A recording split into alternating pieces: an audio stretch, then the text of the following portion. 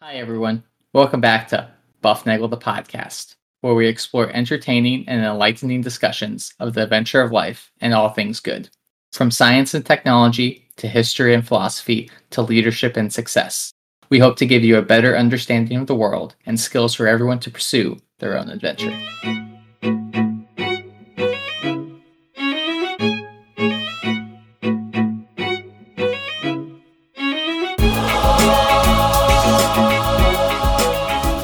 Hi, everybody. Welcome back to Buff Nagel, the podcast, where we talk about all things good in the pursuit of the adventure of life.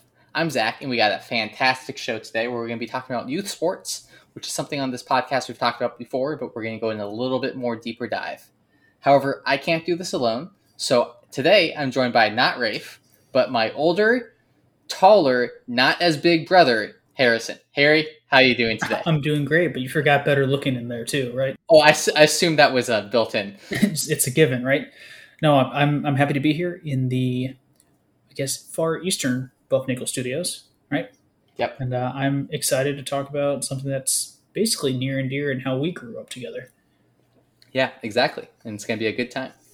No, but to begin, I want to thank everybody for coming in and giving us a listen. If you like the podcast, please give us a like and subscribe so you can get your weekly updates while driving into work. Tell your friends, and if you have a topic that you'd like to listen to or have us discuss, go ahead and send us an email at buffnagel@buffnagel.com. All right, that sounds fantastic. So, like you mentioned earlier, we grew up a lot playing sports in our youth. And so we're going to be discussing youth sports in general, kind of the lessons we took from that and like how we're using those lessons today as we transition into professional lives. That's right. Yeah, because you're out of law school now.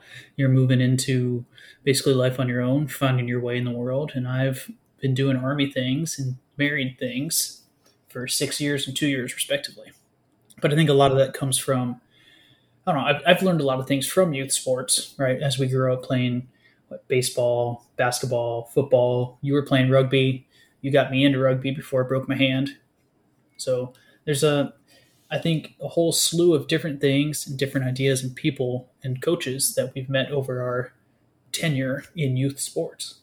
Yeah, I think that's a good way to put it. Like we have a lot of different experiences in a lot of different sports, and with that came a lot of different coaches, and with that came a lot of different coaching styles. That's And right. all of those coachings and coaching styles gave us, skills to benefit our life. I've on this podcast mentioned multiple times before that sports are not the end all be all. Sports right. are the perfect platform. They're the experiment.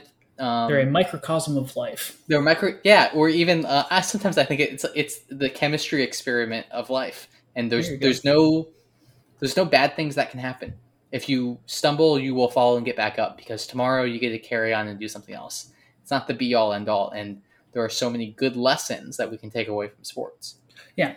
I think the biggest one is life can be hard. Life can be difficult, right? I think for both of us, because we played high school football together, we had numerous practices where somebody would mess up, somebody would do something wrong, and as a result, the whole team is running sprints at the end of the day, right? But I think the lesson there learned is that, you might mess up, you might get punished, but you kind of learn and you move on from that, and you take, okay, so why did I mess up? How can I not do this again? And where can I move forward?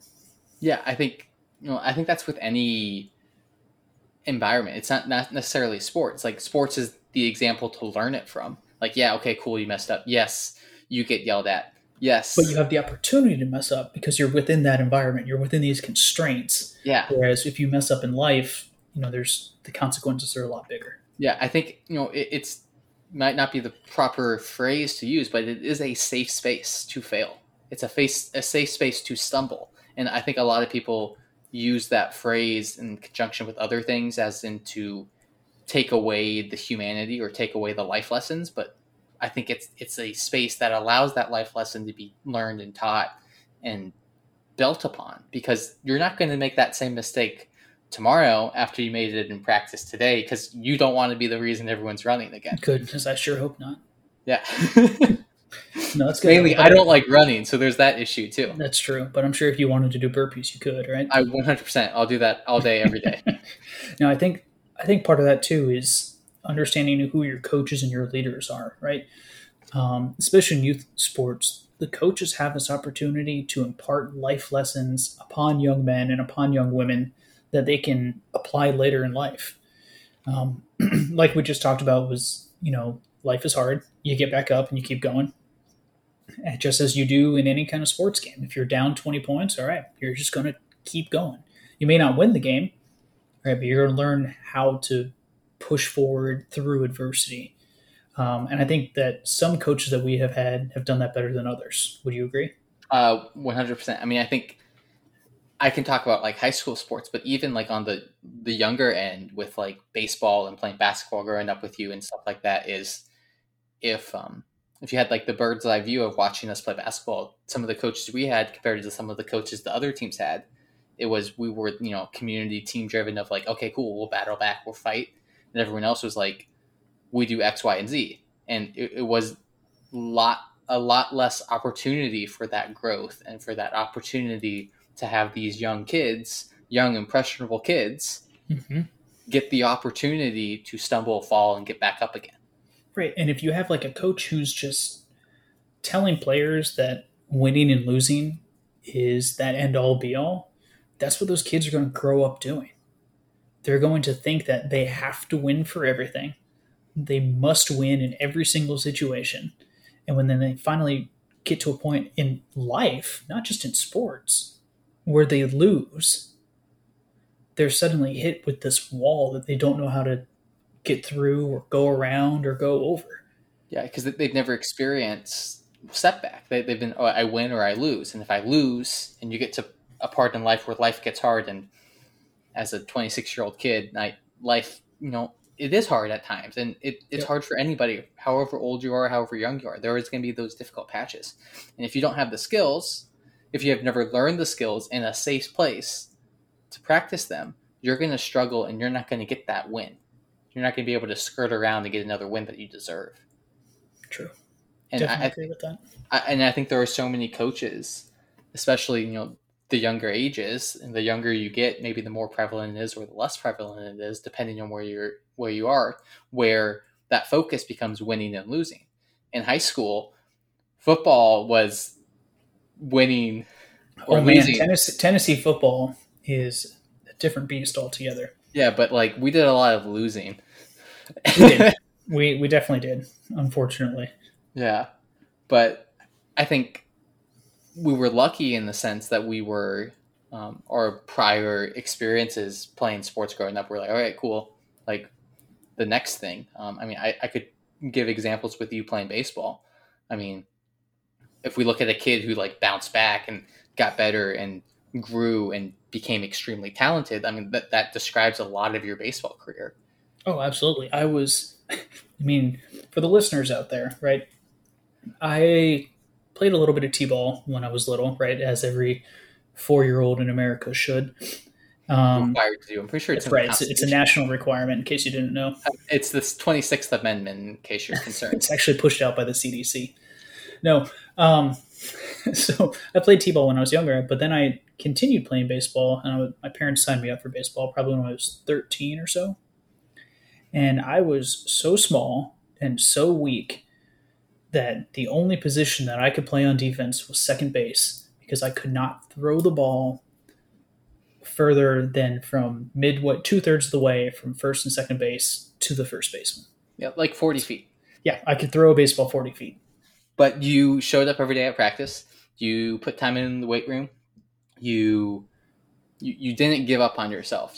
Like a lot of people, if you're coming into something new, can take a situation and be like, oh, well, I'm not doing it, so what's the point? Like, I can't do it, so bye. But, when you're a 13, 14-year-old kid, 12-year-old kid, whatever it may be, and you're showing up and you're putting that effort in, the next situation you get, which might be when you're 22 years old in your first job in a situation where you don't really fully understand it, you can fall back on the fact that you have the experience of fighting through and getting up. Right. And you can chipping away at something and getting better. Yeah. Yeah, I think that's important. And like we've already been talking about, it's those experiences that we have in youth sports, given that certain environment, that push us and remind us later on in life that we can do certain hard things. I think another example for me was when we were in, I don't know if you were here for these practices, Zach, but when we beat the number 10 team in the nation playing high school football. It was my sophomore year of high school. And the following week, the coach lines everybody up on the sideline. It's like, all right, I found 26 mistakes on film. Congrats, you beat the number 10 team in the country. I don't care. You're going to run sprints 26 different times. And it was the worst, grueling conditioning workout I have done in my life. Now, I don't know if that's true, right? If it actually really is the worst one I've ever done. But in the back of my head, I'm always thinking, okay, the worst thing I have ever done physically are those sprints, no matter what. So if something's like super, super difficult that I've had, doing in the Army or, staying awake with a baby at night, I was thinking in the back of my mind, okay, nothing can be as bad as running that one 26 experience in high sprints school. in the Tennessee heat in August or September. That's right. Yeah, that's a whole other beast. I don't think I was at that direct practice, but we had the freshman team practice on another field, and I'm pretty sure we didn't do anything like that. It was fun times, though. No, and I think I kind of want to just circle back around to impressionable kids, right? So that left an impression on me, but that was thanks to my coach, right? So, like, you got to have the right person in charge of these kids. Yeah, I mean, I think for me, I had this coach for a very short amount of time, the one that you're referencing. But for me, that same coach would be Eddie Buckner and Richard Boone when I was playing rugby in high school. And this may surprise some of our listeners, but I was also significantly undersized and slow, and all the negative attributes you could probably just attach to 12, 13-year-old Zach in high school. But these coaches, 12 or 13 in high school? I don't know. You're 14 or 15 your freshman. I'm young for grade, so I have to subtract an extra year and carry a 1 or something like that. Math is hard, man. Math is hard, and I can't read, so I'm like, that's two things down the drain. But I had these coaches who, specifically Eddie Buckner, kind of took me under his wing, and he taught me to learn the game on an educational level. Right. And that educational level was allowed me to survive long enough as my physical body caught up, and then I could eventually get into the position of me still playing to this day of being successful at it, because in the back of my brain I have the skills and the understanding to be successful. And I made mistakes all the time playing rugby. I didn't know the game, but I eventually was able to learn it and craft it.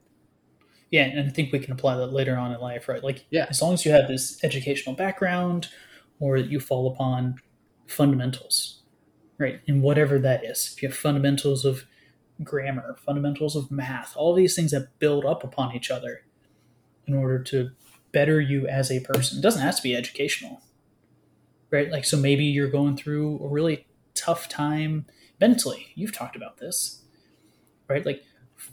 If you've gone through it before and you've gotten past it, well, you can definitely do it again. Yeah. And it's definitely, it gives you a